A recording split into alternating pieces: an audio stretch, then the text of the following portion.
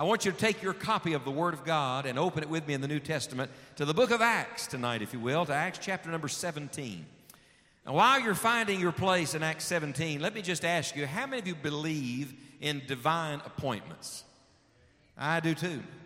In fact, I know there have been many of them the Lord's made for me. I regret to tell you, I think I've missed some of them.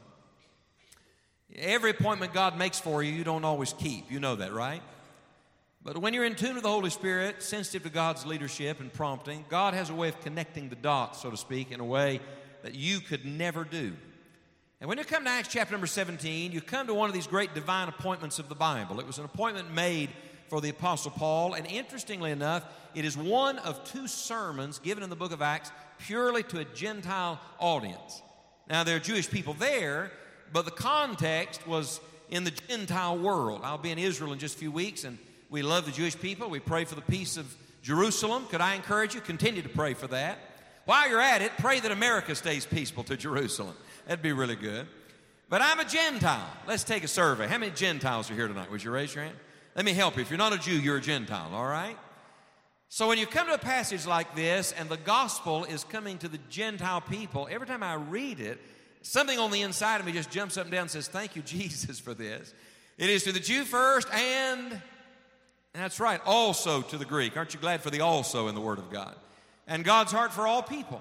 And Christ dying for every man. And the message of grace coming to all that would receive it. And in Acts chapter 17, there's a Gentile audience, but it was a most unlikely one. In an unexpected place. And Paul preached a lot of sermons, but this is one of the most famous sermons he ever preached. And interestingly enough, it was not a sermon he planned on preaching. Isn't that fascinating? It was not a preaching engagement. It was not a crusade he was conducting. It was a divine appointment. Look at Acts chapter number 17, beginning in verse number 15. And they that conducted Paul brought him unto Athens, and receiving a commandment unto Silas and Timotheus for to come to him with all speed, they departed. Now, aren't you glad God works in the now? Do you all believe every word of Scripture is given by inspiration of God here? You all believe that, right? Look at the verse. Now, while Paul waited for them at Athens, his spirit was stirred in him. When he saw the city wholly given to idolatry, therefore disputed he in the synagogue with the Jews and with the devout persons, and in the market daily with them that met with him. Then certain philosophers of the Epicureans and of the Stoics encountered him, and some said, what will this babbler say? Others some, he seemeth to be a setter forth of strange gods, because he preached unto them Jesus and the resurrection. And they took him, and brought him unto Areopagus, saying, may we know what this new doctrine whereof thou speakest is? For thou bringest certain strange things to our ears. We would know, therefore, what these things mean. For all the Athenians and strangers which were there spent their time in nothing else but either to tell or to hear some new thing. Time out just a second. Look at me. Welcome to Athens. We're living in Athens, aren't we?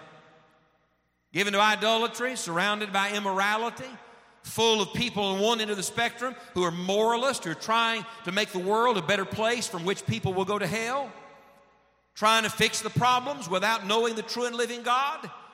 And on the other end of the pendulum, the other extreme, people that say the only thing that you're here for is just have a good time and enjoy your life, enjoy the pleasures of this life. And both extremes are wrong, because both extremes ignore God. Marked by a desire for novelty, always trying to tell or hear some new things. May I say, novelty is the scourge of American Christianity.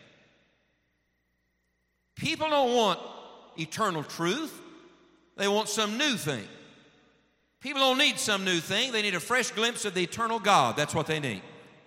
This is Athens, and this is where we're living. Might I say, you're not in Jerusalem anymore. Now, there was a day in our beloved land when there was a religious context and Bible literacy, and the name of Christ was revered, and the holy things were at least counted sacred even by people who were not believers. I want you to know those days have passed. And you can sit around and fuss at it all you want to. Or you can see it as a divine appointment.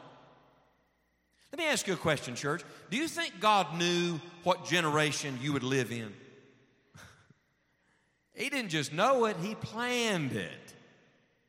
And the sovereign God of heaven, who knows the end from the beginning, for some reason, allowed you to be breathing near the end of the age. I'm going to tell you what I think. I think it's a privilege to get to live near the rapture. I really do. And yet everywhere I go, I'm meeting Christians who are just wringing their hands and talking about how bad it is in Athens. May I tell you, God's people should not be whining their way to the rapture. Those who know Jesus ought not grumble and groan their way to the judgment seat of Christ. And you can talk about how bad it is all you want to. I'm going to just tell you this right now. When we stand next to the martyrs at the judgment seat, it's going to be pretty embarrassing when we say to them, well, I'll tell you, our culture was really bad. In the words of Hebrews, you've not yet resisted unto blood, striving against sin. And yet lots of God's people want to gather in big, beautiful church buildings and sit in comfortable seats and hear a guy like me get up and rail on the sins around them and never, do a blessed thing to try to touch Athens with the gospel of Jesus Christ. And I want you to know, it's not an accident you're alive right now. It is a divine purpose. Yea, it is a divine appointment that God has given us this generation and this nation to reach for Jesus Christ. And spiritual people don't stick their head in the sand, think about, wish I lived at a different day, and if we could just have the old days back. Spiritual people get their head up and their eyes on the harvest and their eyes on Christ and say, Dear Lord, while I'm here, what do you want accomplished? So keep reading. Verse 22, Then Paul stood in the midst of Mars Hill and said, Ye men of Athens, I perceive that in all things you're too superstitious. For as I passed by and beheld your devotions, I found an altar with this inscription, To the unknown God, whom therefore ye ignorantly worship, him declare I unto you. I love it. I just absolutely love it. He wasn't mean. He wasn't ugly. He wasn't unkind. He started right where they were and led them right where they needed to be. He said, you want to know who the unknown God is? I know him. You know him? I know him. Let me tell you about it. He goes all the way back to Genesis 1, verse number 1. Look at verse number 24. God. How many of you think that's a pretty good starting place? God that made the world and all things therein, seeing that is Lord of heaven and earth, dwelleth not in temples made with hands, neither is worshipped with men's hands as though he needed anything, seeing he giveth to all life and breath and all things. And hath made of one blood all nations of men, for to dwell on all the face of the earth, and hath determined the times before appointed and the bounds of their habitation, that they should seek the Lord, if haply they might feel after him and find him, though, and I love this expression, he be not far from every one of us. For in him we live and move and have our being. And certain also of your own poets have said, for we are also his offspring. For as much then as we're the offspring of God, we ought not to think that the Godhead is likened to gold or silver or stone, graven by art and man's device. In the times of this ignorance God winked at. But now commandeth all men everywhere to repent, because he hath appointed a day in the which he will judge the world in righteousness by that man whom he hath ordained, whereof he hath given assurance unto all men, and that he hath raised him from the dead. And when they heard of the resurrection of the dead, some mocked. Everybody stare at verse 32. Is there a period after the word mocked in your Bible? Yes or no? No. Shouldn't be. It's not the end of the sentence. Excuse me, kids, for using dirty grammar language in church. What comes after that word right in the middle of the verse? Look at verse 32. After mocked, what comes there? There's a colon. You know what that means? It means there's more to come, and what comes after is connected to what went before. Talk to me just a second. Is it true that some mocked? Yes or no? I didn't hear you. Is it true that some mocked? Yes or no? Do you believe that in our world, when you talk about Jesus and speak the truth, some are going to mock? Yes or no? Of course they are. But keep reading. Praise God for this. And others said, we will hear thee again of this matter. So you got some that just mock at it, and then some start thinking. Don't you love how the gospel seed starts to work in the hearts of men? And they say, we'll hear more about this. And then, oh, I love this. Look at verse 33. So Paul departed from among them, howbeit, praise God for this, certain men clave unto him and believed, among the which was Dionysius the Areopagite, and a woman named Damaris, and others with them. Watch this. For all that were mocking and delaying in verse 32, aren't you glad for the handful of people in verse 34 that believed on Christ and became followers of the Lord Jesus? I'm glad to report to this church tonight, God Almighty is still at work in this world. Every week of my life, I'm in a different part of the country. I just got back last night from Kansas.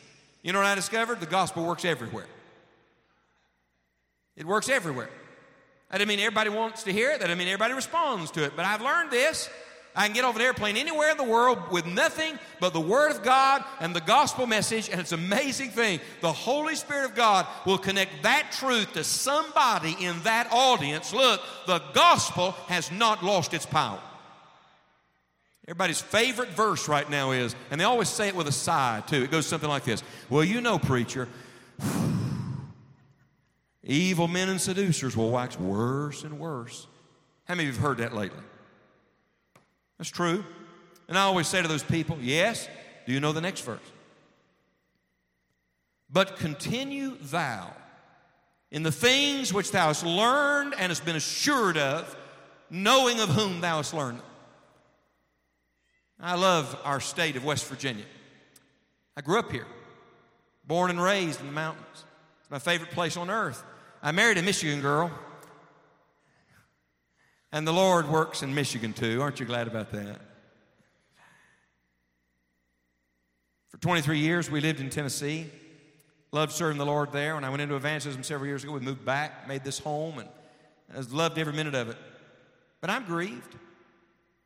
I'm grieved in our own beloved state. What's happened?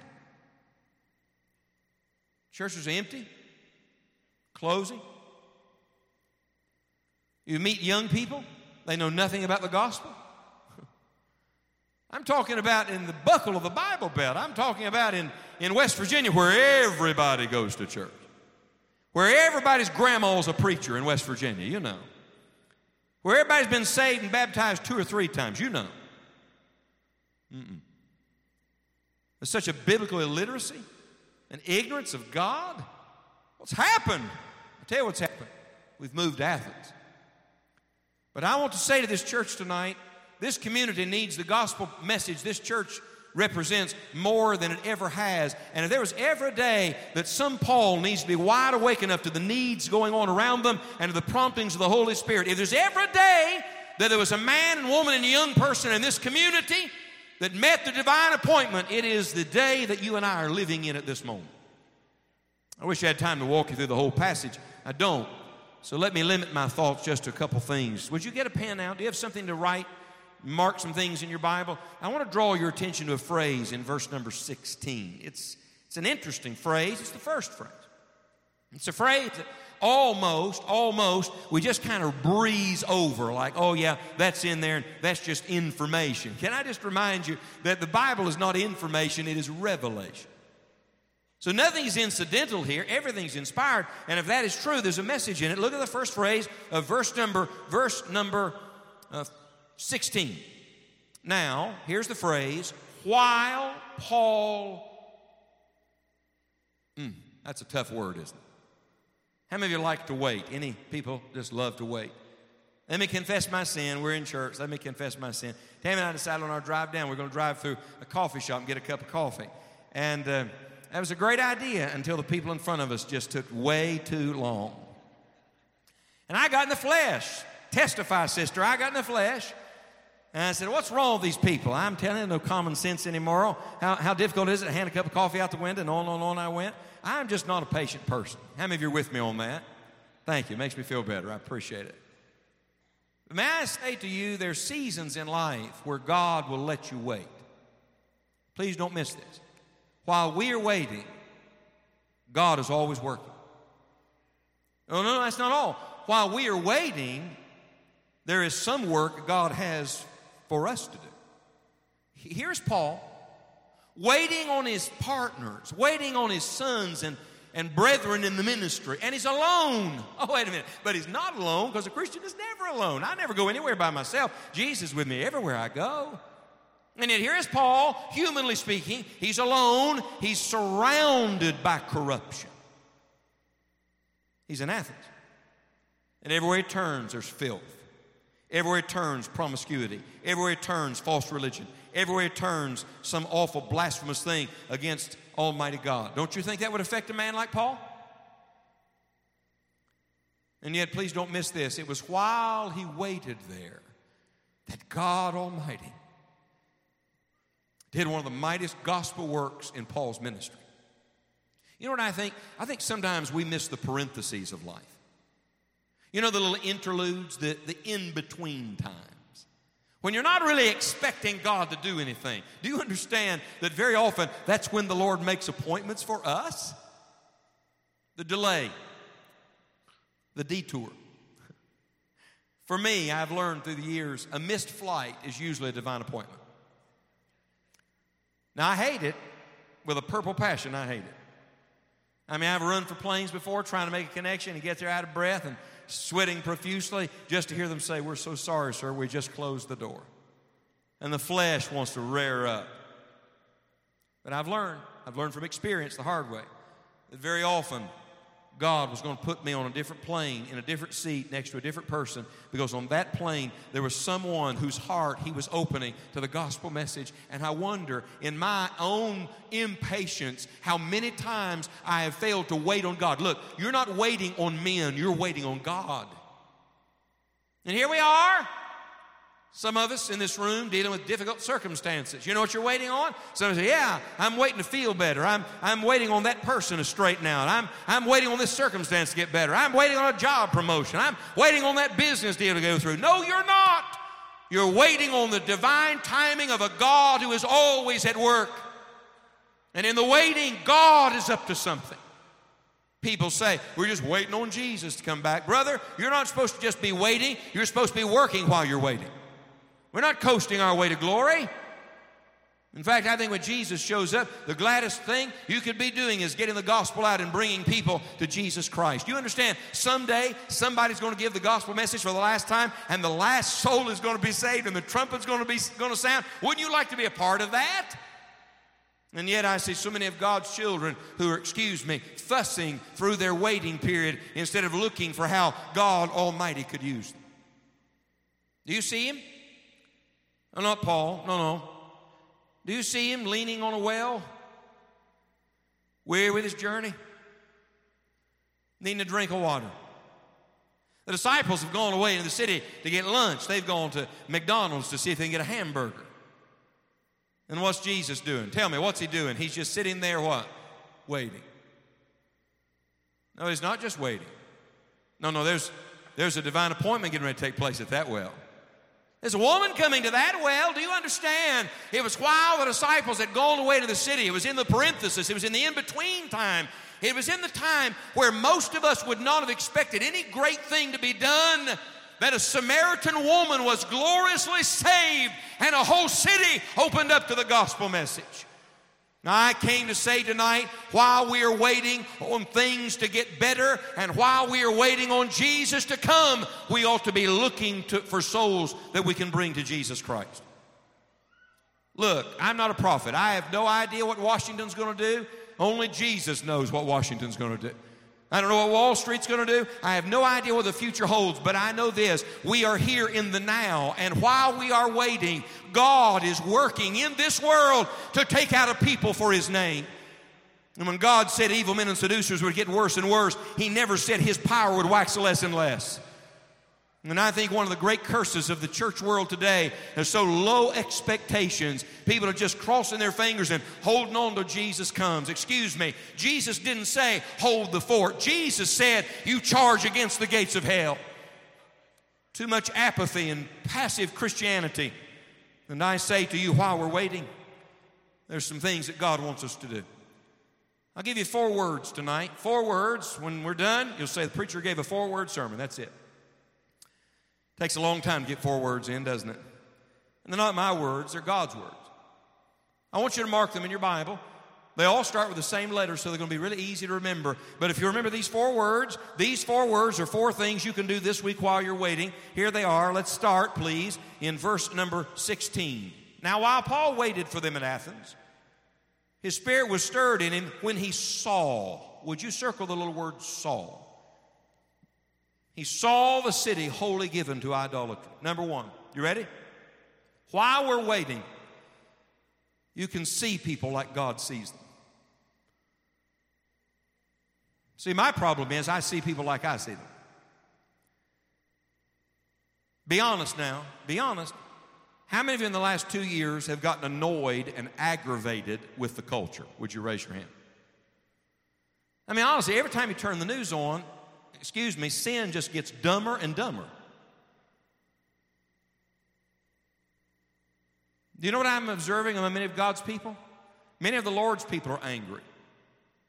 And I want to remind you that the wrath of man worketh not the righteousness of God, and your anger, just because it's religious, isn't any more spiritual than their anger because they're worldly. Flesh answers to flesh, and far too often in an angry world with hateful people and harsh circumstances, you know what happens to Christians? We get hard. We start looking at people and getting annoyed and aggravated and ticked off at the decisions they're making and the things they're doing and the country that they're messing up, and we start fussing at them instead of witnessing to them. Could I remind you why there is so much insanity in our world? Because there is a miserable insanity to sin. Sin at its core is a lie. It is ignorance. It is a rejection of truth. Look, you reject truth, you believe a lie. You reject light, you get darkness. That is exactly what has happened in our world today. And as surely as the prodigal had to come to himself, sinners have to come to themselves. Could we all just go back and remember where we would be if Jesus Christ had not saved us? I'm going to tell you who has the hardest time with it, those of us who've been in church our whole life. Because after a while, we've been around it so much, and we got this Christian thing all professionally figured out, spit, shine, and polish. We clean up good for Sunday school on Sunday, and we forget that but for the grace of God, we're all black-hearted, hell-deserving sinners who'd be in hell now and for eternity if Jesus had not seen us with compassion. We must see through the lens of Scripture. We must see through the eyes of Jesus. We must see through the lens of heaven. I wonder, do you really see people like God sees them? Lift up your eyes and look on the fields. They are white, all ready to harvest. Forget what you think. Forget what you think. Listen to me, please. Our debates and discussions are not going to bring about some great transformation in this world. There is not a politician that can fix what's wrong with our country. Only the gospel of Jesus Christ can do that. And that will only happen when the Lord's people start seeing sinners like Jesus sees them. Let me ask you a personal question. When was the last time you wept over a sinner? We get sarcastic about them. We get cynical. Let me ask you something. Why on earth should we be surprised when sinners act like sinners? Why? Like you really think God's shocked that sinners are going deeper and deeper into darkness? That's what happens when people reject God. Something's happened to God's people. We've lost our burden. We've lost our brokenness. I remember in the early days of my Christian faith being so stirred up about seeing people saved. I remember kneeling next to a man's couch one night, elderly man, an hour or so from right here where I'm standing tonight, and pleading with him for his soul. His name was Pete. Pete and Mary, they were lost. They were lost. Man, they were lost.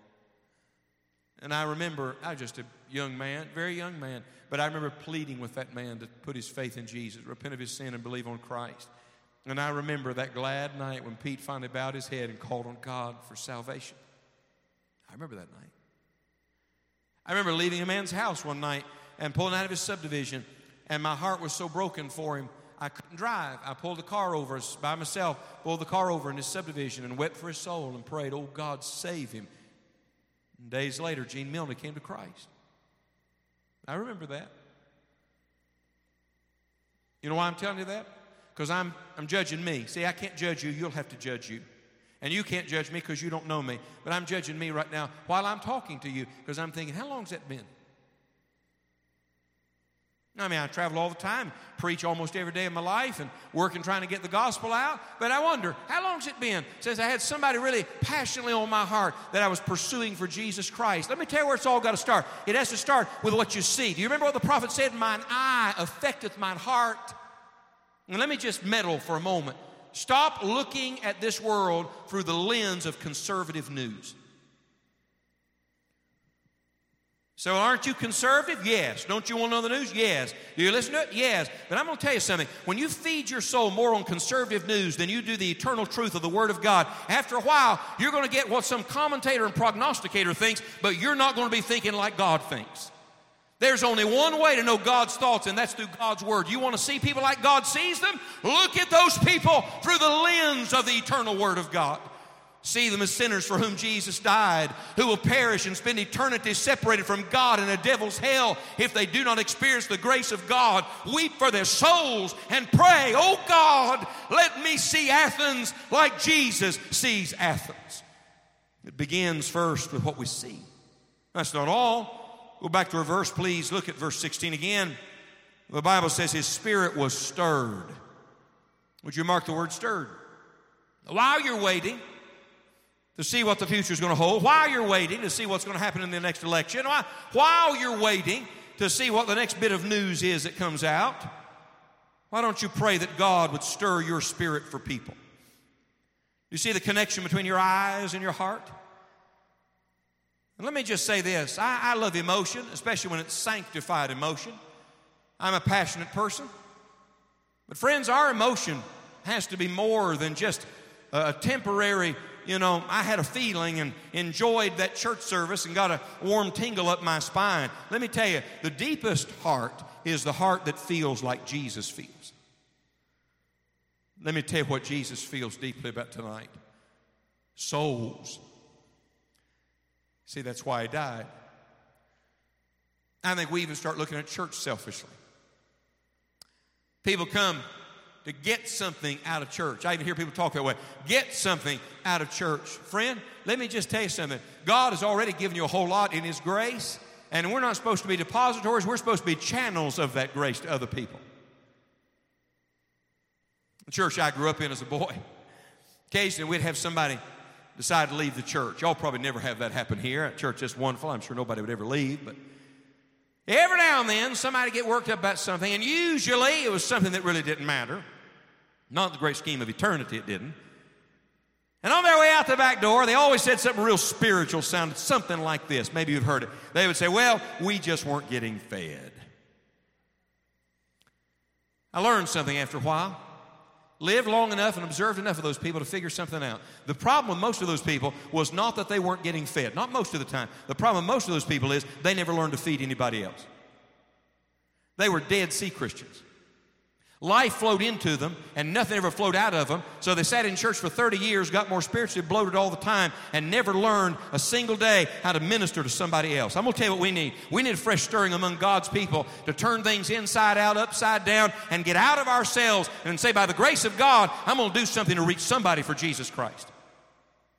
There is a joy and a power and a blessing that attends obedience unlike any other thing. Let Paul see it, and then let Paul get stirred in his soul. And might I say this? The real challenge is not getting stirred, it's staying stirred. How many of you know what I'm talking about? So you get in church, get all stirred up. We're going to charge hell with a squirt gun, win the whole world to Christ. You know what I'm talking about. And then 2 days later, we're so everlasting busy and distracted. Aren't we distracted and busy people? And it's not that we've given ourselves to bad things. We're giving ourselves to good things that really don't matter in the great scheme of things.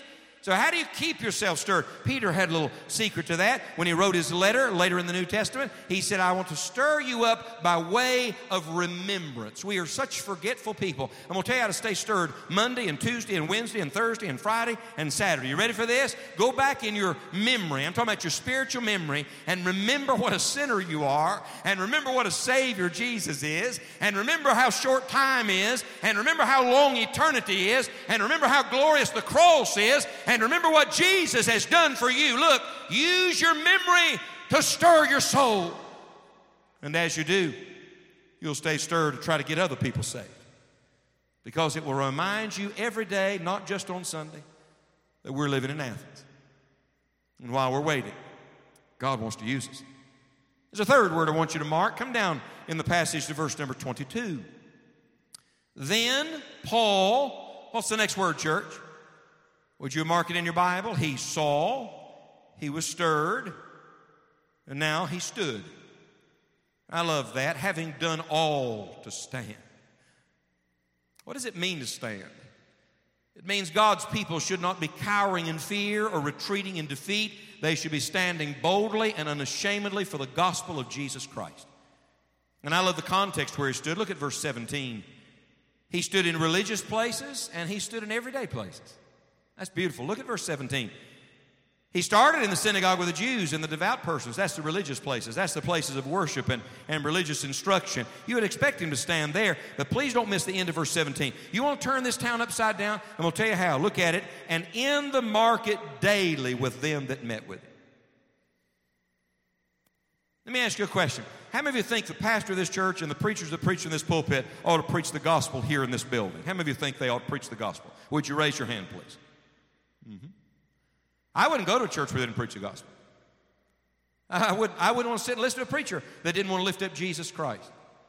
But I want to say to you, on the authority of the Word of God, that as surely as the minister is supposed to preach the gospel and tell the truth in the religious context, in the public sphere, when big crowds of people are there, all of God's children are supposed to be preaching that same gospel and telling that same truth in the market daily. It is the only way to evangelize this world for Jesus Christ. It's the only way. See, the Great Commission didn't say open the church doors and let all the lucky sinners come find you. The Great Commission said go ye into all the world and preach the gospel to every creature. See, I came with an agenda tonight. That's right. I just be up front with you, transparent. I came on an agenda tonight. I'm on a recruiting mission, but it's a good recruiting mission. It's a really good agenda. It's not mine. It belongs to Jesus. I came to see tonight how many of the Lord's people I could enlist this week to grab them a handful of gospel tracts and carry their own testimony this week and the truth of Christ and tell somebody what Jesus means to you. Because in a world where everybody is shifting and lots of people are falling, somebody has to stand. And I've discovered that very often that standing is not done on some political platform or even some platform in a church building. The greatest standing for the gospel's sake takes place in everyday life. About a year ago, I was home for a couple of days and I needed something done on the car. I don't remember what it was. And I asked my dad, who's been here all of his life. He knows everybody. Everybody knows him. I said, I need to get something done on the vehicle. Where should I take it? Who do you trust? And immediately he said to me, there's a man downtown in Beckley. He said he's got a little shop on the corner, told me where it was. He said he's a good man, he's a Christian man, does good work, you can trust him. All right. I drove to the shop. This was not a ministry day. This was not a travel day. This was not a preaching day. This was not a public ministry day. In fact, let me just tell you what it was. It was one of those ordinary days. You know the kind. The in-between days, the parenthesis days, the while Paul waited days. I got there, introduced myself to the man. We chatted a little bit, and he said, I can take care of that. He said, can you wait just a few minutes? Sure. They've got the vehicle, and he and I are sitting over in his office just chatting a little bit, and a man comes through. The owner of the shop, who is a definite Christian, an outspoken Christian, said to me, he said, that man right there, he said, I've been praying for his salvation. And he said, he got saved the other day. I said, that's wonderful. Now, this is a shopkeeper, it's a mechanic. He said to me, he said, in fact, preacher, he said, I've been praying for every man in this shop. He said, I'm trying to get every one of them saved. He said, and that one finally got saved the other day. And the guy came through about that time, and he said to him, called him by name. He said, tell the preacher what happened to you. The guy stopped. It was wonderful. It was wonderful. And he just started talking about the goodness of God. And he said, you know, preacher, he said, I'm such a sinner. And he said, the other day, he said, it just all opened up to me. And he said, I finally understood. And he said, I asked Jesus to be my Savior. And oh, it was just wonderful. Now, while we're having that conversation, that was a great conversation, another fella comes walking through. And I knew, because the man had already given me a little heads up, lots of lost men in this place, and this man overhears the conversation and somehow inserts himself in the conversation, and within a few moments, we're having a gospel conversation with this man just talking about Jesus, and wouldn't you know it, standing there in the shop, that fella got saved. About that time, another fella came through, and he said, you know, I'm a Christian. He said, but I need some help. And we stepped outside and talked and prayed together. And I mean, honestly, it was like a spiritual awakening at the body shop. And I got in the car, and it dawned on me that if every Christian in our churches was as awake and in tune with God as the owner of that shop, we'd turn this world upside down for Christ. Don't wait on a pastor to preach better sermons. No, that's not what we need. What we need are God's people to be better witnesses. He saw, he was stirred, he stood, and then, here's the kicker. Here's the kicker. You ready? Everybody hold on to your seat. This is the big one. Look at verse 22. Then Paul stood in the midst of Mars Hill and what? Said. This is deep. You ready? He actually opened his mouth and spoke. The whole premise of the word witness means you have to say something. Would you like to know the difference between Lot and Paul? Paul opened his mouth and Lot never did. Read about Lot. He was a saved man. Yes, he was. The Bible calls him a just man, a righteous man. He goes this far. Just to tell you how just and righteous he was on the inside. The Bible says he vexed his righteous soul every day with their ungodly deeds. And he never opened his mouth. You know, we got a whole generation of Christians in churches who are vexed over the unrighteousness in Washington, over the wickedness in the world, over the ungodliness in their state, over the sin in their neighborhood. They're vexed over it, but they never opened their mouth to give the one message that can actually change somebody's heart. And you know what it was, don't you? It was the gospel. It's the goodness of God. Is the world bad? Yes. May I speak for young people for just a moment? Young people don't need to grow up hearing us old people talk about how bad everything is. I mean, I've been in youth meetings. I'm in a lot of youth meetings. I've been in youth meetings where ministers got up and said to young people, I just want to tell you one thing, kids. I'm glad I don't have to grow up in your generation. And I thought, Lord, have mercy. Don't tell my kids that. You know what that is? That's speaking in unbelief. Because that's saying the sin of the world is greater than the goodness of God. In a world full of bad news, you know what people need to hear? The gospel. You know what gospel means? Good news. They need to hear about sin, but they need to hear about salvation. Somebody has to open their mouth and point them to Jesus. Let me show you something interesting. Go back up to verse number 17. There's a word here I want you to understand. The Bible says, therefore disputed here. Would you mark the little word disputed in your Bible? When I say disputed, what comes to your mind? That's right. I'm going to win this argument. I'm going to tell them off. I'm going to outwit them and outword them. I'm going to back them in a corner. I'm going to belittle them. I'm going to dispute with what they believe. And I'm going to prove how really stupid they are and how right I am. Can I tell you what this word dispute means? It does not mean any of that. You ready? Write this in the margin of your Bible. The word disputed there literally was the common word of the day for conversation. Somebody say, well, I can't preach a sermon. All right, don't preach a sermon. Just have a conversation. Somebody say, well, I can't answer all their questions. Join the club, get in line, take a number. None of us can answer all their questions. Somebody say, well, I don't know, preacher, exactly what to say. Hold up just a minute. Why don't you just have a conversation? And by the way, don't have a conversation about church. Have a conversation about Jesus. I'm off bringing people to church, but I'm going to tell you something. When you start with church, very often you never get to Christ because church shuts things down. You get to Jesus because only Jesus can save the soul. And I'll tell you what we need. We need a revival of God's people simply having a conversation about Christ. And I wonder, while you're waiting, in the in-between time, if maybe God wants to use you to bring somebody to Jesus. On our drive down here tonight, Tammy and I listened to 3 or 4 or 5 updates from some of our dearest friends in the world. Little audio updates. They are missionaries in the Middle East. They're in what would be called a closed country. And they're seeing people saved. They don't have a building like this. They'll never have a building like this. Never. Not in the city they're in. But they have people in their home, and they teach them the Bible, and they point them to Christ, and they love them to God. And the Lord is just, He's opening things.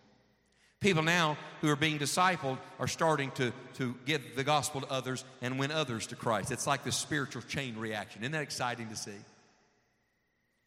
And I got just so encouraged and convicted at the same time listening to him talk about it, because he was just so thrilled. And he said, I mean, we're talking about a guy living in a part of the world that there is actual peril, actual danger for he and his family, and they have to be wise as serpents and harmless as doves, and we take so much for granted with our liberty. And the exuberance in his voice, he said, I just want you to know, I can't think of anything I would rather do with my life than get the gospel to these people and see them pass it on to their people. Don't you think it might be good if some of us got that exuberance back in us? And I know we're tired. I know we're weary with things. I know we're disappointed by people. I get it. But Paul, while you're waiting, surrounded in Athens, and your friends haven't come yet, God's up to something. A few years ago, I was flying back from a meeting on the West Coast. I was tired. It was a Saturday. We were living in Knoxville. I was trying to get home, and I had spoken several times on Friday and Saturday. My voice was tired. My brain was tired. My body was tired. And this is going to sound terrible. This is going to sound terrible.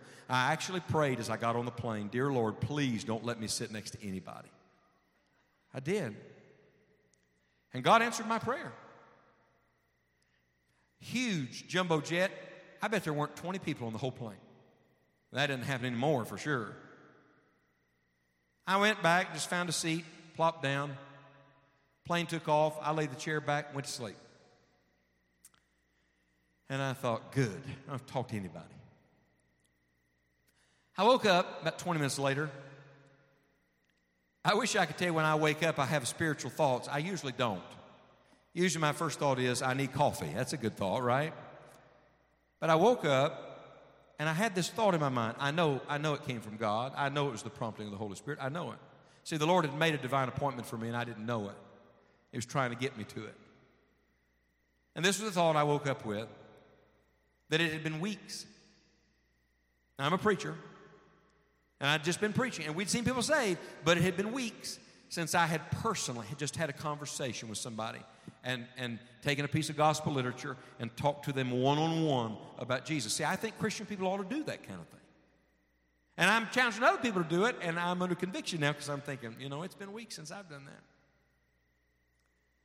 So I bowed my head and I prayed a prayer. Be very careful what you pray. And I said to the Lord, Lord, if you'll give me somebody, I'll talk to them. At that moment, out of the corner of my eye, I see a guy seated across the aisle from me in the other section, all by himself. And the Holy Spirit said, there you go. And I said, I don't think that's the one, Lord. In fact, I reached across the aisle and tried to get his attention. I couldn't get his attention. So I said to the Lord, I don't think that's him, Lord. And the Lord wouldn't leave me alone about it. Finally, I reached across the aisle.